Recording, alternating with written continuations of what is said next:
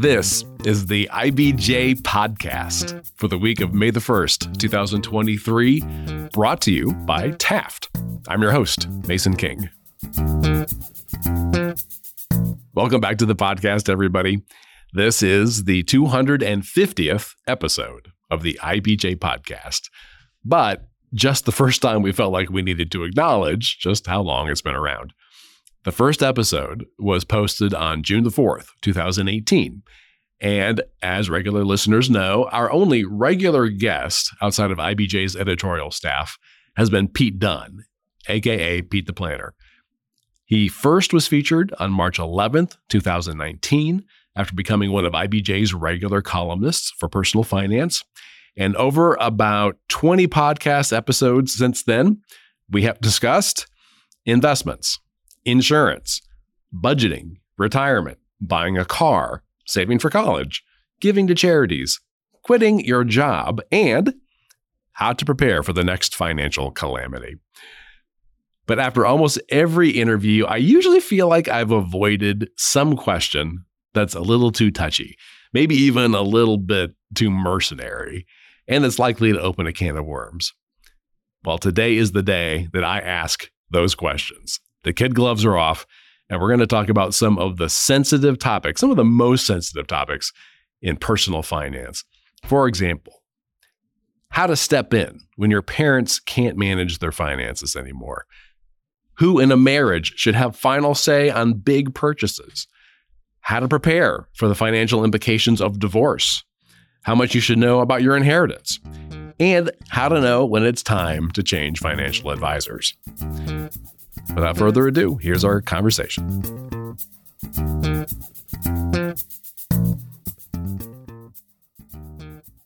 As always, it is my pleasure to welcome back to the podcast, Pete Dunn, aka Pete the Planner. How are you?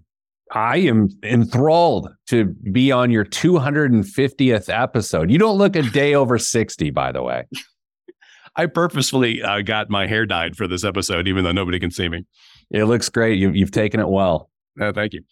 Okay. So you have ruined the surprise. It is the 250th episode.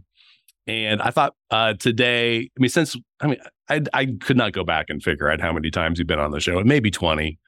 I always feel like at the end of our chats, there's always something I want to ask, and I'm just too chicken to ask.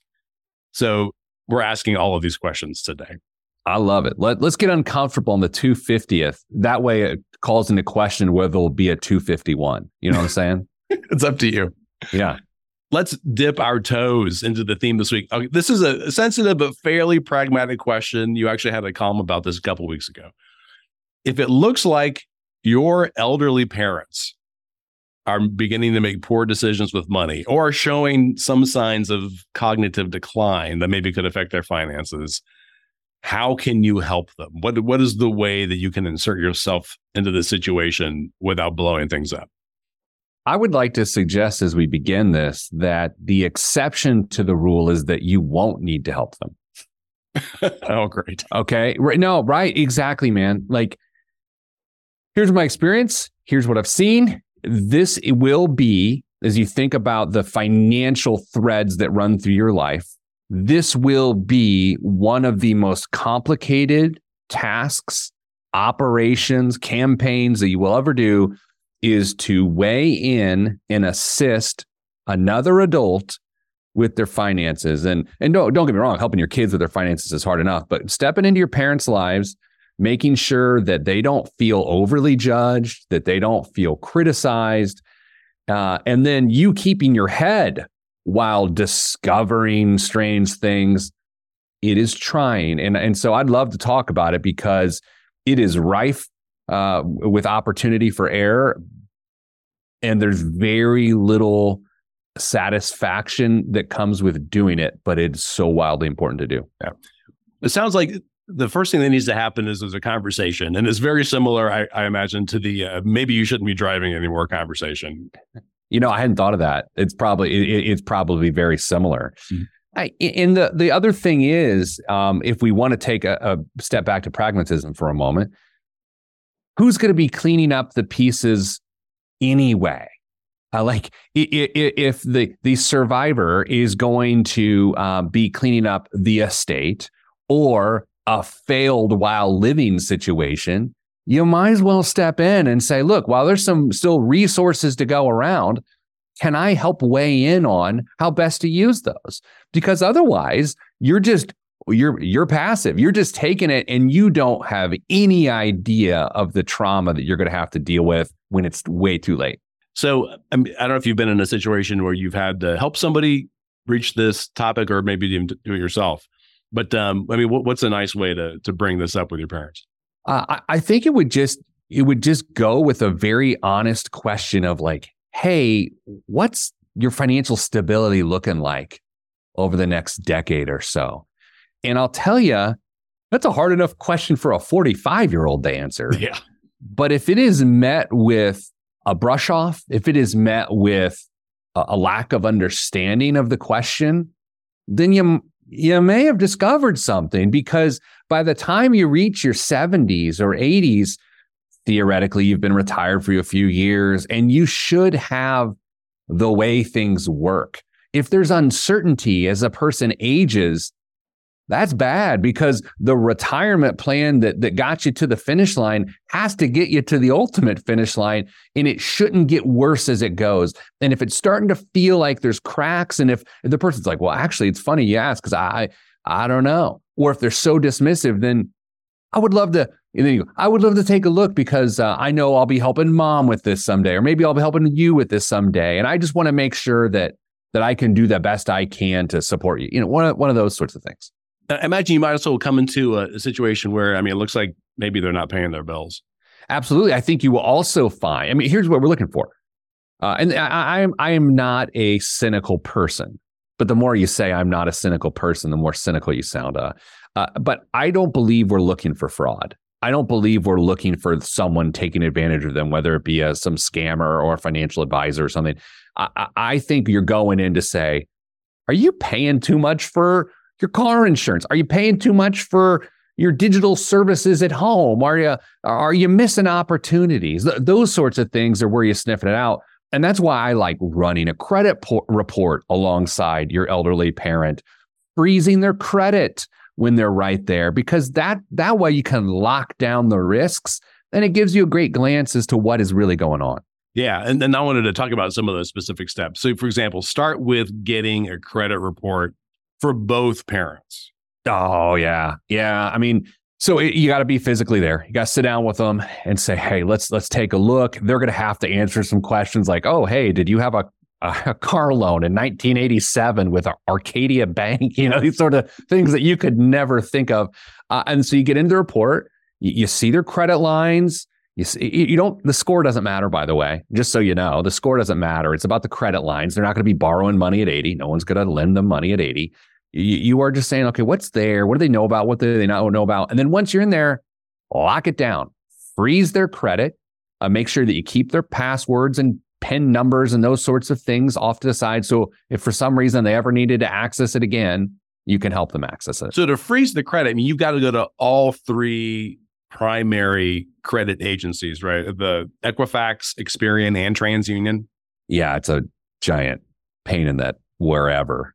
It stinks, and you got to do it for each one. So it is about a 20-minute process if you're good at it, probably 35 if you're not me, right? So, it takes, I'll just be honest, dude, I've done it a lot. It takes a while, and it's a little bit of a pain.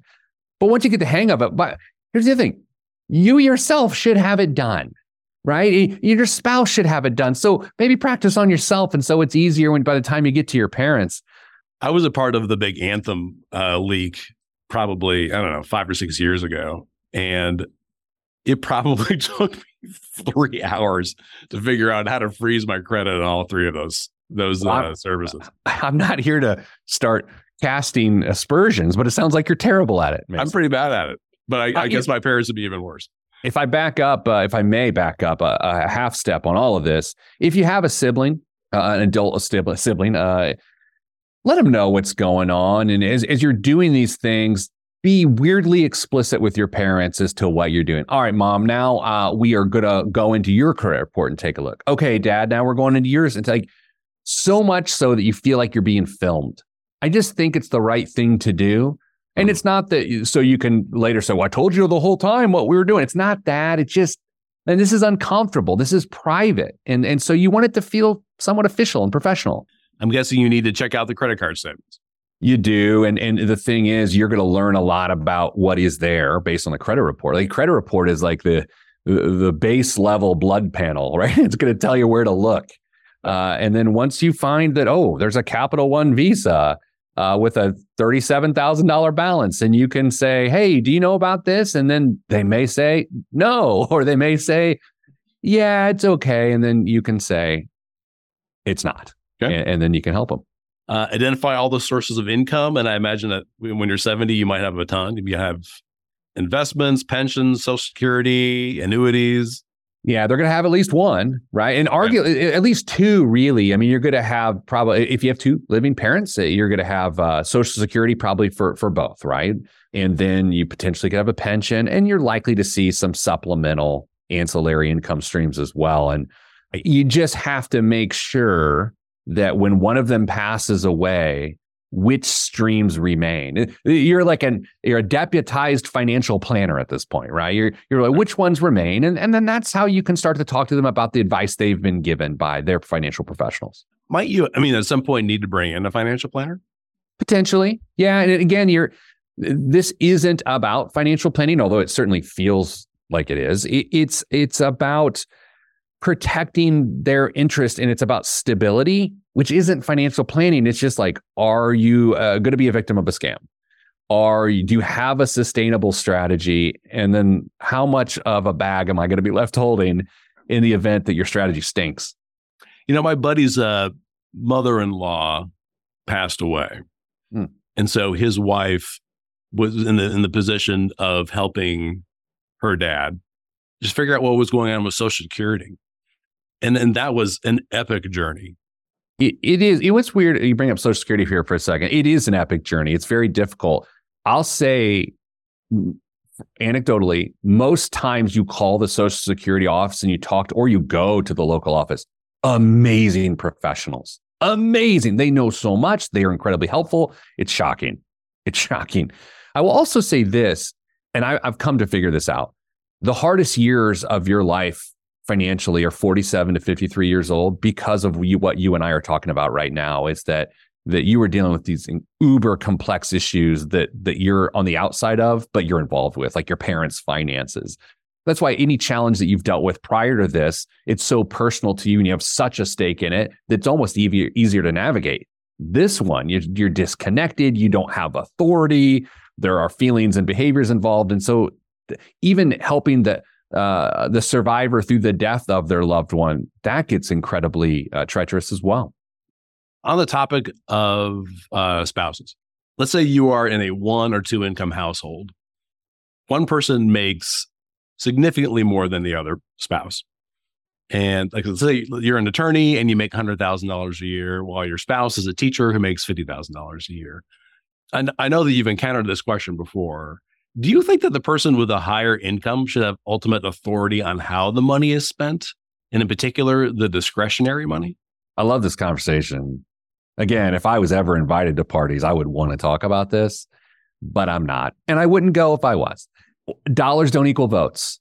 Dollars don't equal votes, right? So if one person has all the income, they don't get all the votes. If one person has slightly more, they don't get all the votes. I think it's the couples that voice that and give that idea some oxygen that, hey, we got to figure this out together. We have a collective income.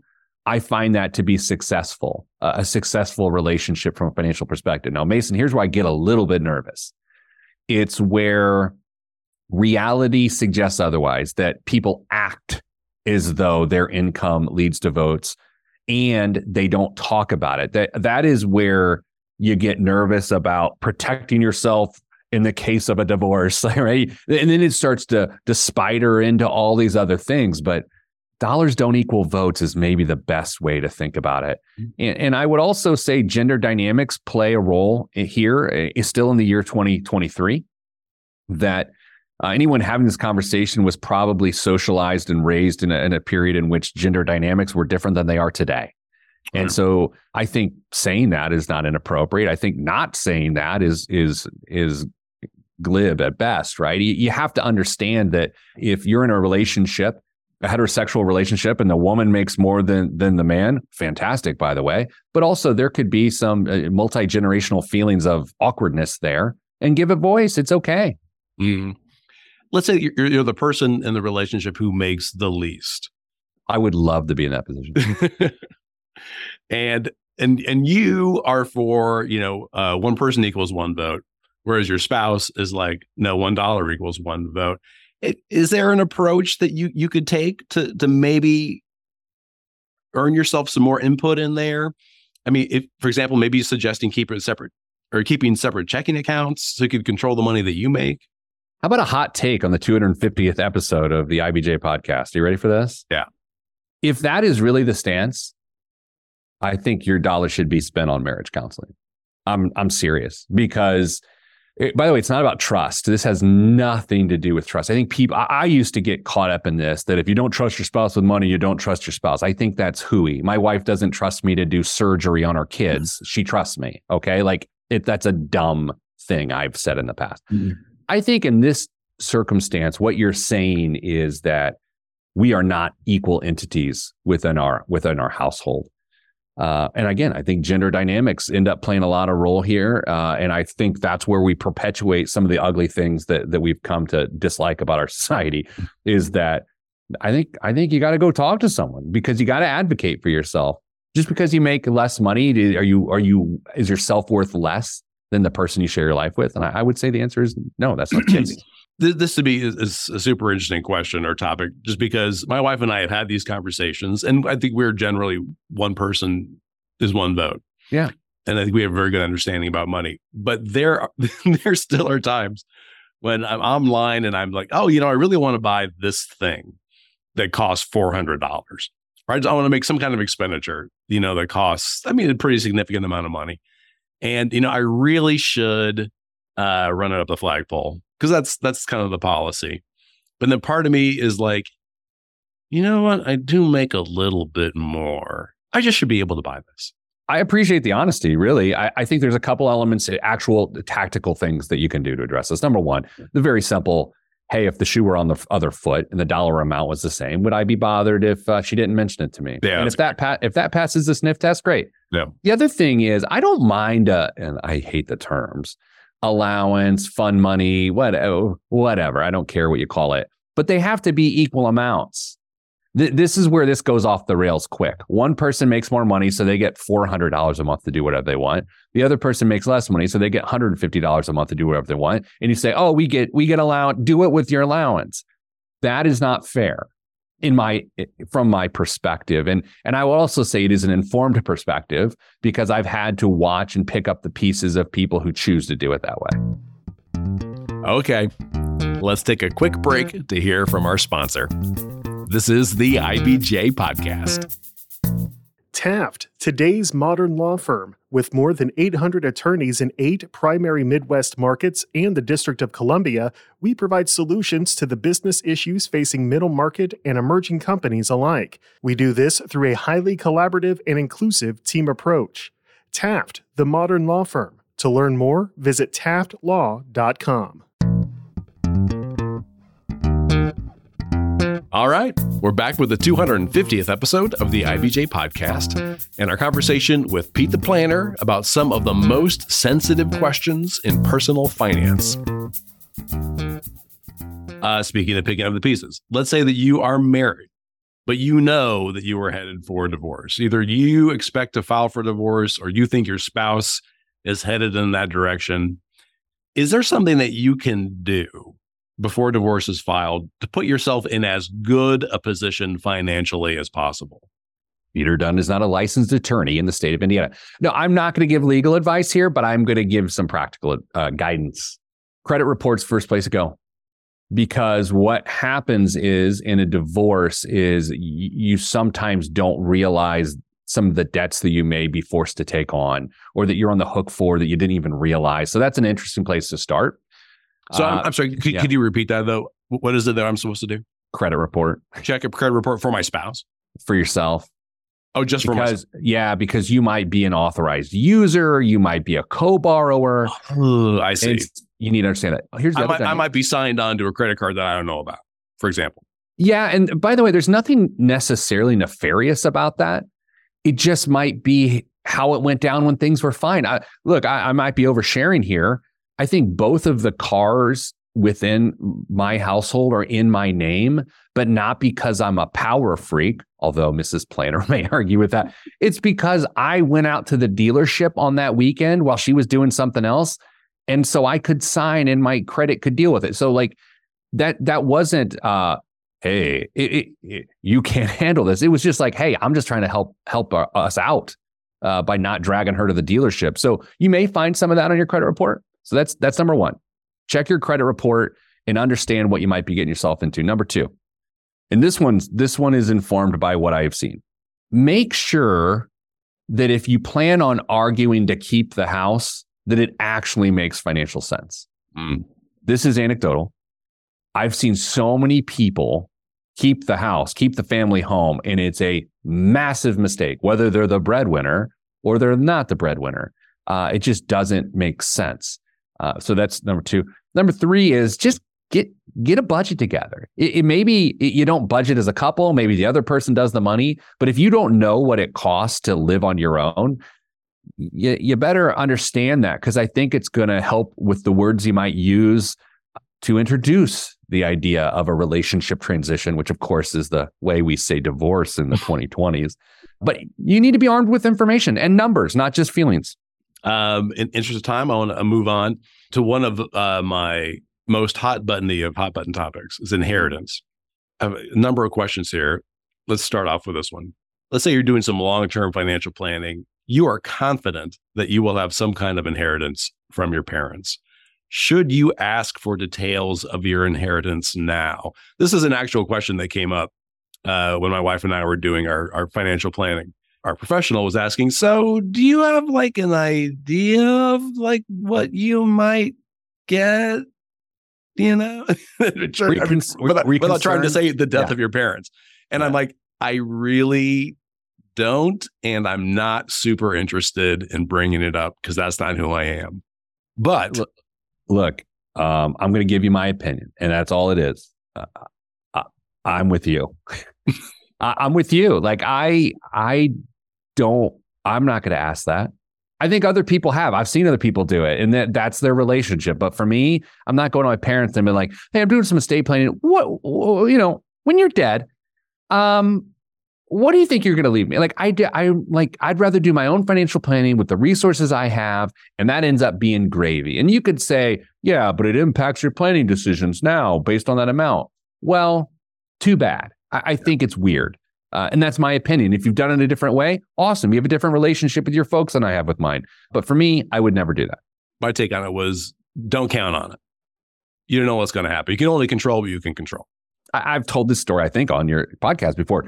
I've seen so many times where a grandparent says, "Hey, we'll pay for your kids' college. Don't you worry about it." And then the time gets there, life happens, and the money's not there. And because they counted on someone else and they didn't do their own financial planning, I see it all the time. How about this one? Let's say you're pretty confident that your parents are bleeding money on something like gambling, or they've got some crazy idea about investing in crypto, or they're giving large gifts to friends and family. Is there any way to ensure that there's going to be something there for you? Yeah, I was tracking until the question. Yeah. No, on some level, I would think I want to make sure there's something there for them so they have the stability that we talked about at the beginning of the podcast.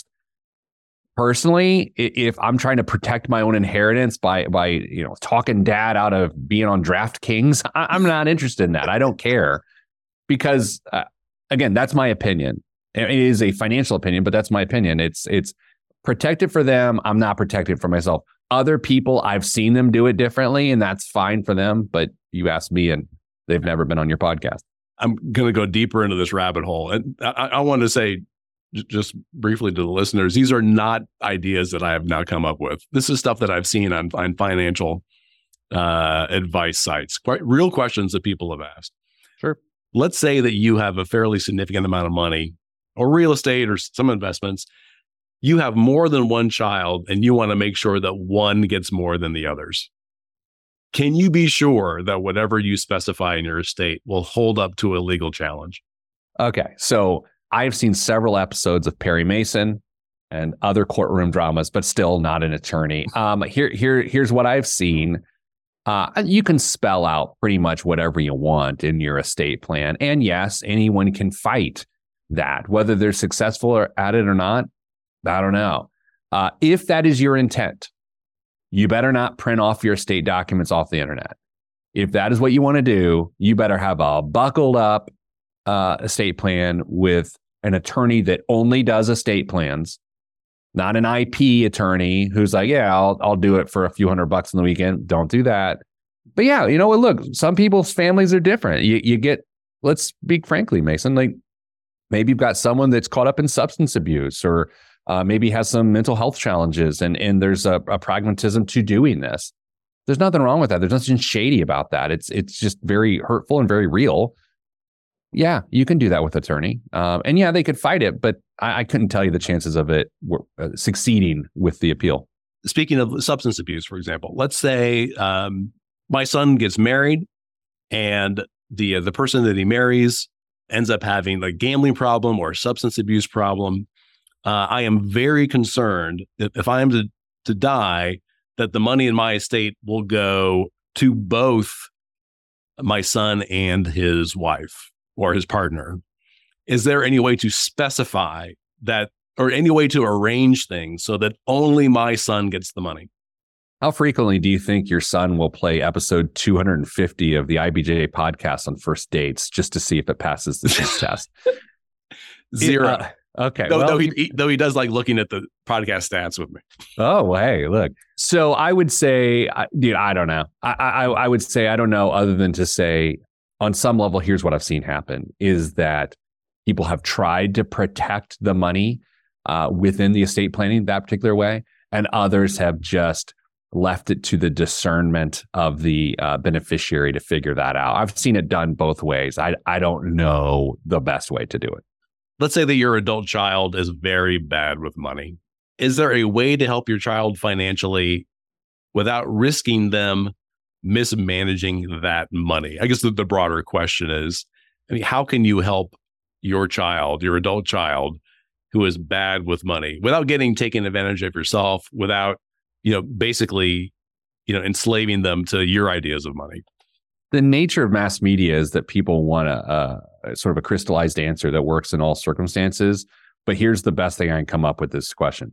Giving your kids money is rarely the answer, right? You can assist them with creating structure and creating plans and accountability, but stroking a check, which used to be things how people would pay people prior to Venmo, but doing those sorts of things, I've just found them not helpful because oftentimes the person doesn't have a money problem. They have a behavior problem, and giving them money to solve a behavior issue, it doesn't really work. So if the nature of your question is, how do I protect myself from getting burned after I give them money? Don't give them money. If the answer is, how do I help them without giving them money? That's a completely different question. And it is to create a level of accountability within the planning they put together for themselves.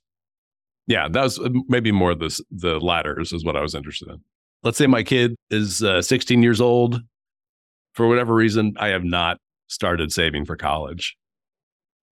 What is the best way right now to hopefully stash some money away that makes some money and interest or whatever? What's the best way besides going to a casino? Or maybe that's the way to do it. It isn't. And I think oftentimes when people are behind the eight ball, they'll go to a casino or slap it in crypto and hope for a big rise and that you get lucky. But I think you have to, maybe even the talk with the school guidance counselor, start to understand, can the student take courses in high school that are much cheaper to get for college credit?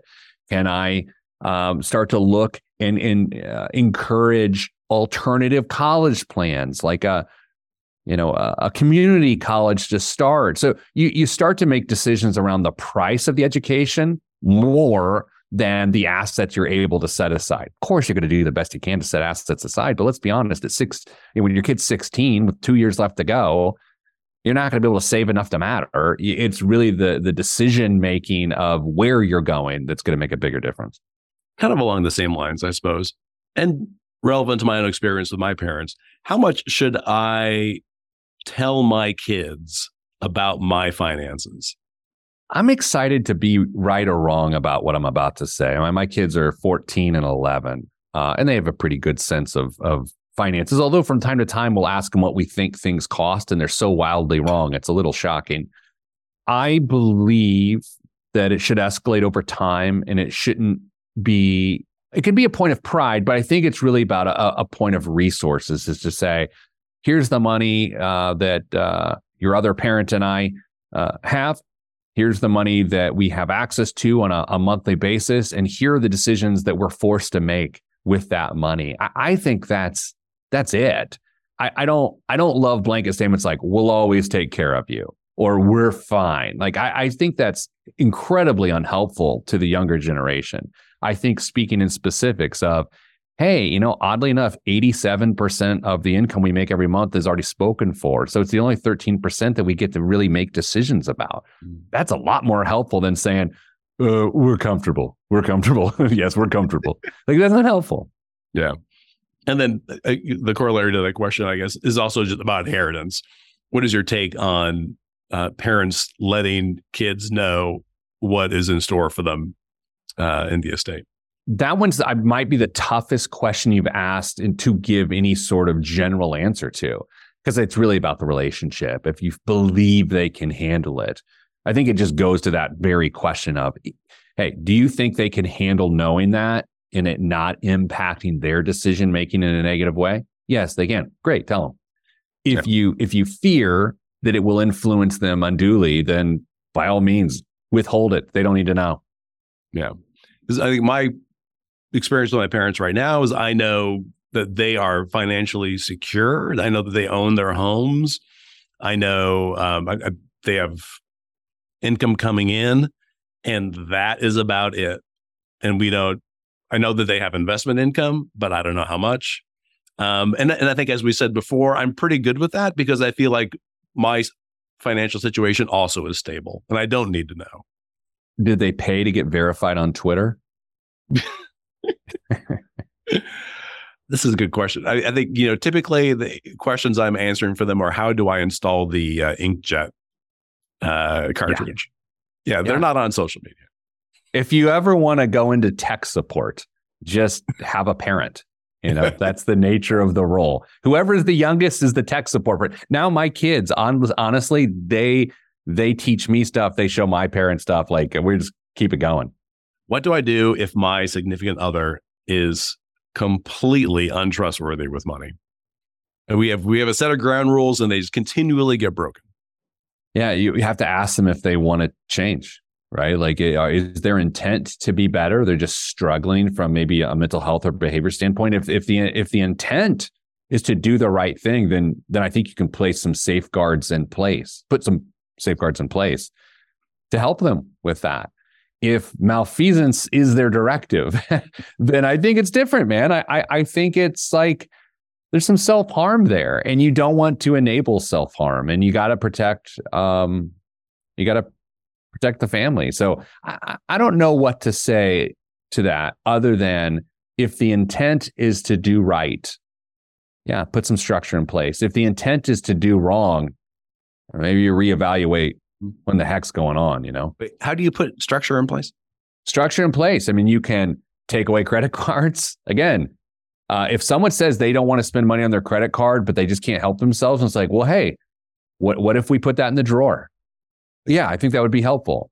I think sometimes when people are spiraling, what seems like an obvious solution, like putting a credit card in a drawer or lowering the credit limit, things like that, they don't occur to them because they feel helpless. And so I think by not being too aggressive and just say, hey, would this be helpful? You help them. Here's my last question. How do I know when it's time to move on from my financial advisor? Because you generally on the, I keep wanting to say on the show, like I'm on a network, on the podcast, generally I've said, it's a good idea to have a financial advisor. When do I know it is time to cut off that relationship and find a new one? I love this question. I love for people to have a financial advisor. I mean, that's just the most obvious thing. If you've ever read a column or listened to this show, I want you to have a financial advisor. But I want you to have one that makes your financial life better. And sometimes that's by looking at the fees relative to the returns, which seems a little too scientific for some. But others, are they a part of your financial life getting better? Or are they witness to your financial life staying the same or getting worse? And I don't just mean your investments. I don't just mean your net worth. Are they having an impact on your present decision-making? If they aren't, if you get a massive raise and you don't even think about calling them, I would say, why? Why wouldn't you call them? If you lose your job, if they're not one of the first 3-4 people you call, ask yourself, why? That's the sort of impact a financial advisor should have on you. Now, it is worth noting, some people separate those. They have a financial advisor that helps with planning and these sorts of things I just talked about. And there's people that manage your wealth. Your stockbroker may not care that you lost your job, right? Your financial planner would. If you don't have that sort of lovely relationship, it exists. It is possible. And I'm not saying this because I do this, because I don't do this. I am not a financial advisor, but there are amazing financial advisors that can make a huge impact on your life. And if you don't have that feeling, go get it. It's worth it.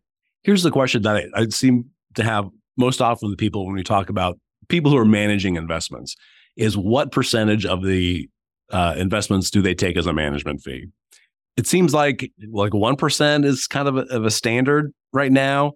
I know some people find that's wildly inappropriate, and some people just don't care.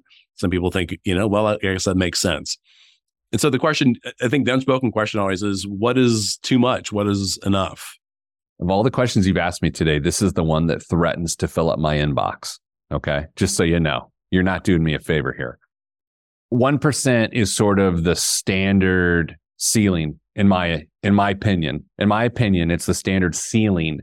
Depending on how much you have, it can bop down to 50 basis points or 50 bips, as people annoyingly call it sometimes, 25. It depends.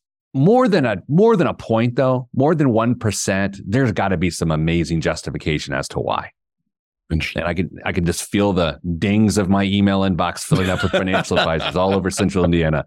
Thanks, Mason. I need. If this is not just a person who takes or manages your investments, but then also is maybe a bigger picture financial planner. Same.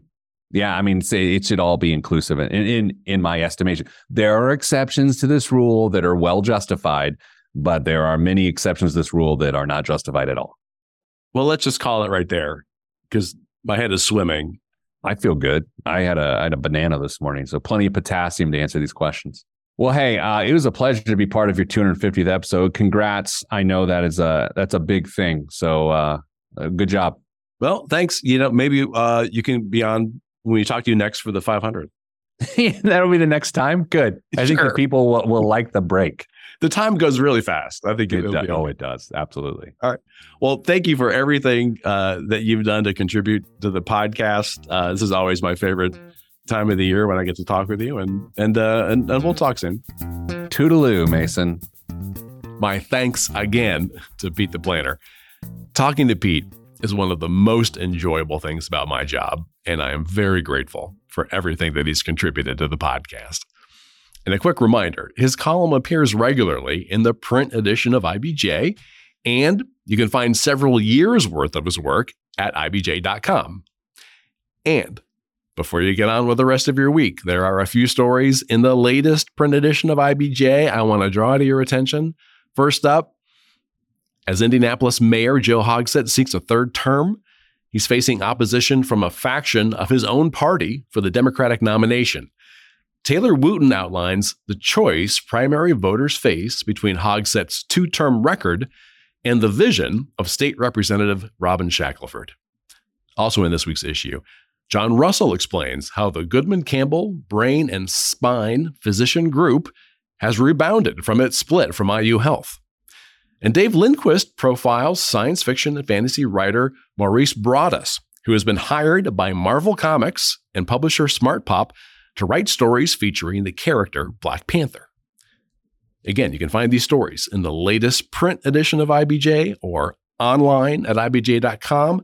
I will say it is a lot easier to access all of this content and all of IBJ's data on Central Indiana's business community and economy if you're a subscriber. And you may not know that we have wrapped all of IBJ's content together with all of the stories, columns, and podcasts from our sister publication, Inside Indiana Business.